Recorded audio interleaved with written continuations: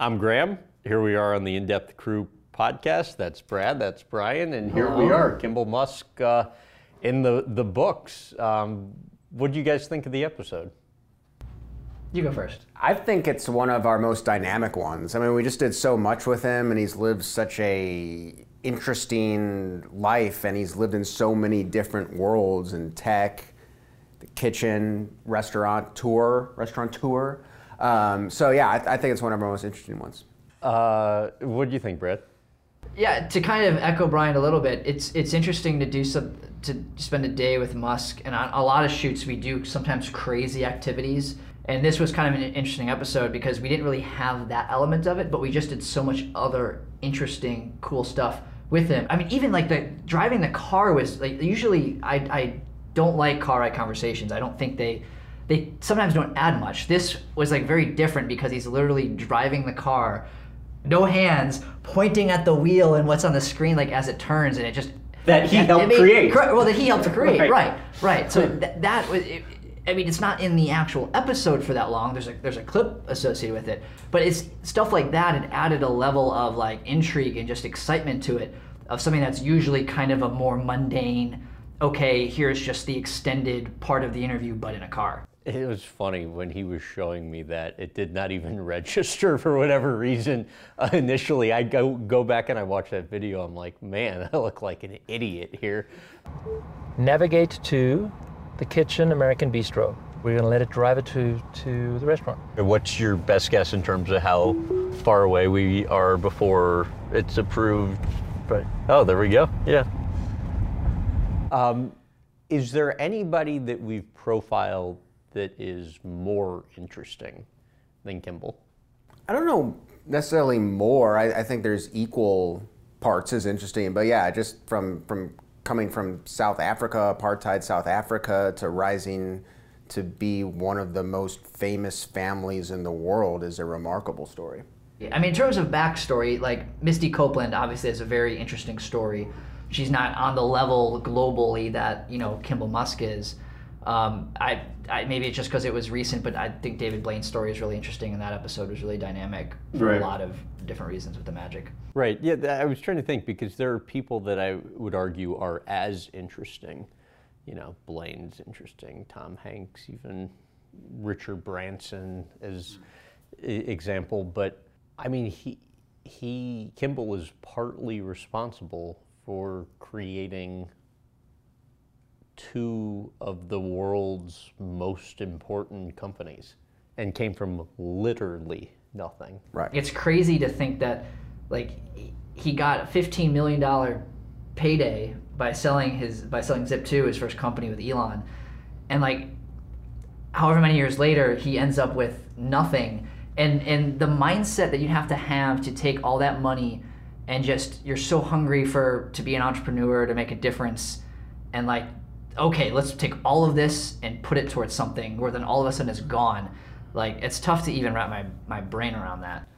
And I think to that same point, not only reinvesting it all, but getting that $15 million payout he got for his first company, Zip2, and then going to New York to the French Culinary Institute and getting yelled at and ripped a new one by chefs, just being broken down, being humbled, and then on top of that, you go to be a line cook after that, making like $15 an hour. This guy's a millionaire, and he's like doing these jobs that like you would never think someone of that stature would do. But yeah, it is interesting, because one would think that as you have more financial success, you become more risk averse.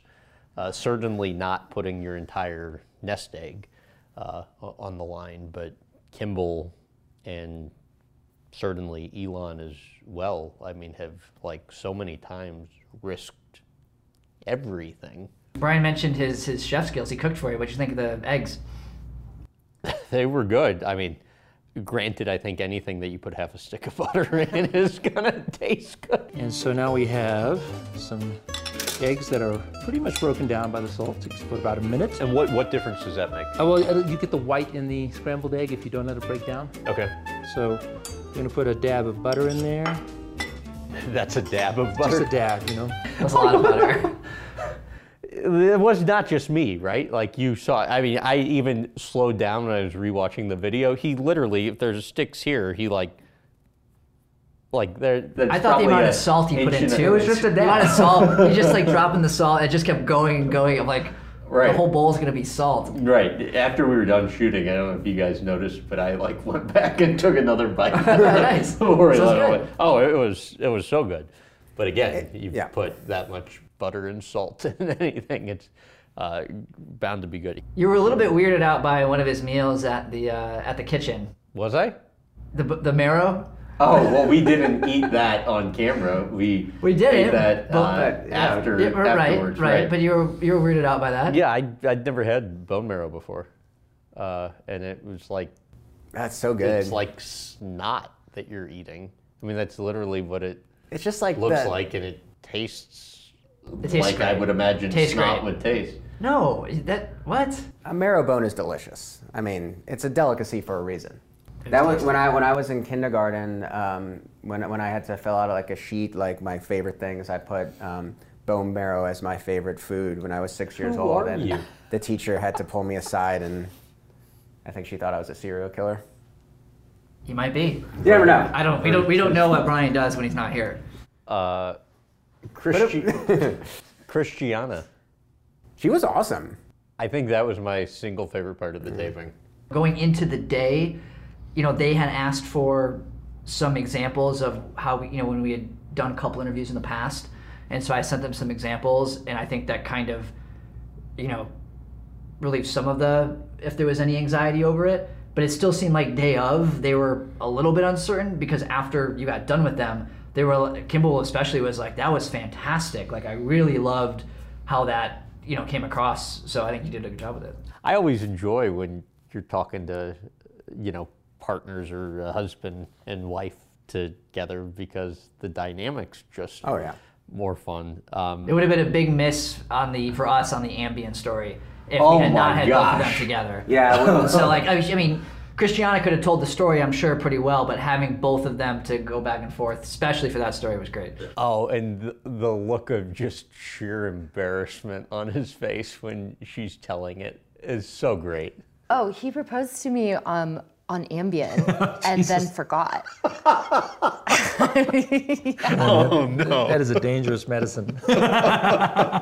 Wait, so how did that go down? Oh, well, like we were going to bed in a hotel room in New York, and we were like brush our teeth, and we're like getting in bed, and we're like good night, and then like he's laying there a little bit, and he's like, I really got to get over some things so that I can just feel ready to commit and marry you. And I was like, that's fine. You have all the time in the world. We're just, on this journey. And he's like, actually, I'm ready. We should get married. And I was like, oh, wow. And I don't know if they've done an interview together before, but they should certainly do more of them, because it's entertaining.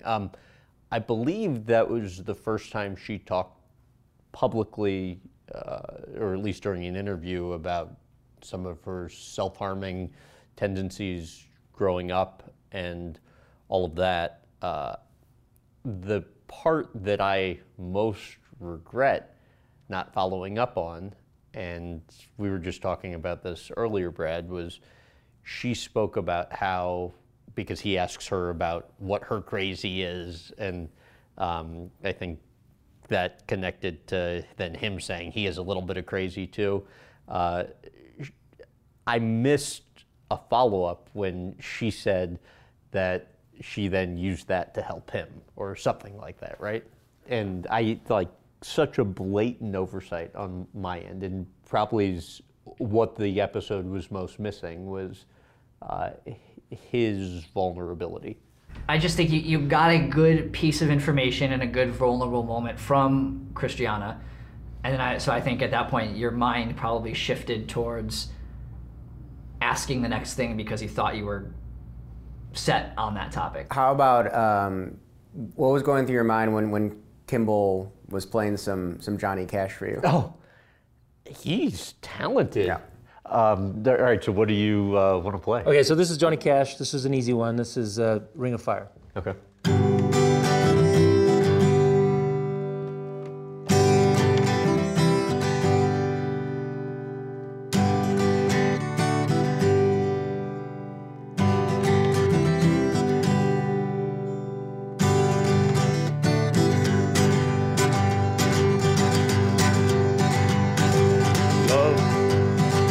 burning thing, and it makes a fiery ring. Bound by wild desire, I fell into a ring of fire. I fell into a burning ring of fire. I went down, down, down, and the flames went higher, and it burned, burned, burned. The ring of fire, the ring of fire, and it burns, burns, burns. The ring of fire, the ring of fire. I think the part of that I was most floored by was how he would spend dozens of hours in a week preparing for a show when he would have these shows. Like, I would never have expected him to spend that much time at it. But then you listen to him and you understand, like, that takes, commitment to get there. I thought he would be good just for that reason. You mentioned how much he practices and everything, but I was still a little nervous because just one of the most awkward situations you can be in life is when you're sitting next to someone and they sing for you and it's not good. Because then, like, you can't pretend to like it. But you have to, and it's just this very like cringe moment. But then once he started singing, he was actually good. I was like, oh, thank God. He can And then actually nobody sing. clapped at the end besides me, which was did. kind of awkward. I didn't. I'm like, yeah, I did. Well, we didn't know what the rules were. It's like we don't clap when like you get a good answer on a question. well, yeah, but when I'm looking around, like, and then nobody's like, That was pretty funny. I think That's I the clapped first- twice, and then nobody else was supposed to come down. It's like an interview. That's the first time I've ever actually told that story. Well done. So I had no intention of making the Elon request when we did this interview. And then I sat down with Kimbal and I'm like, we just spent a day with him talking about his life. And I talked to his mom, May, as part of the prep for it. We talked on camera with Christiana. We talked to his head chef, like all the folks that played key roles in his life. Like, how do we not bring up talking to Elon?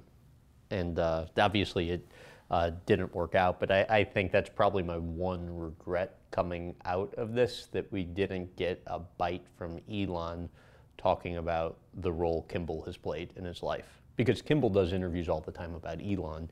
You've never seen Elon do an interview about Kimbal, and each has played just as consequential a role as the other in one another's life.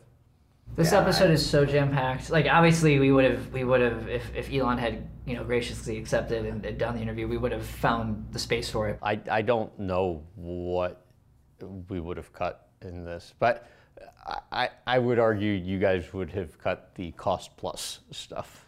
I actually weirdly found that interesting. Brett's shaking his head off camera. I actually was a proponent to include that. Yeah, I like that stuff too.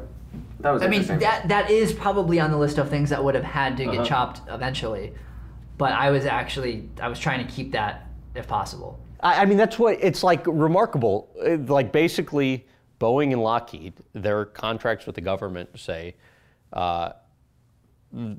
we will get paid by the government as long as it takes for us to do this project.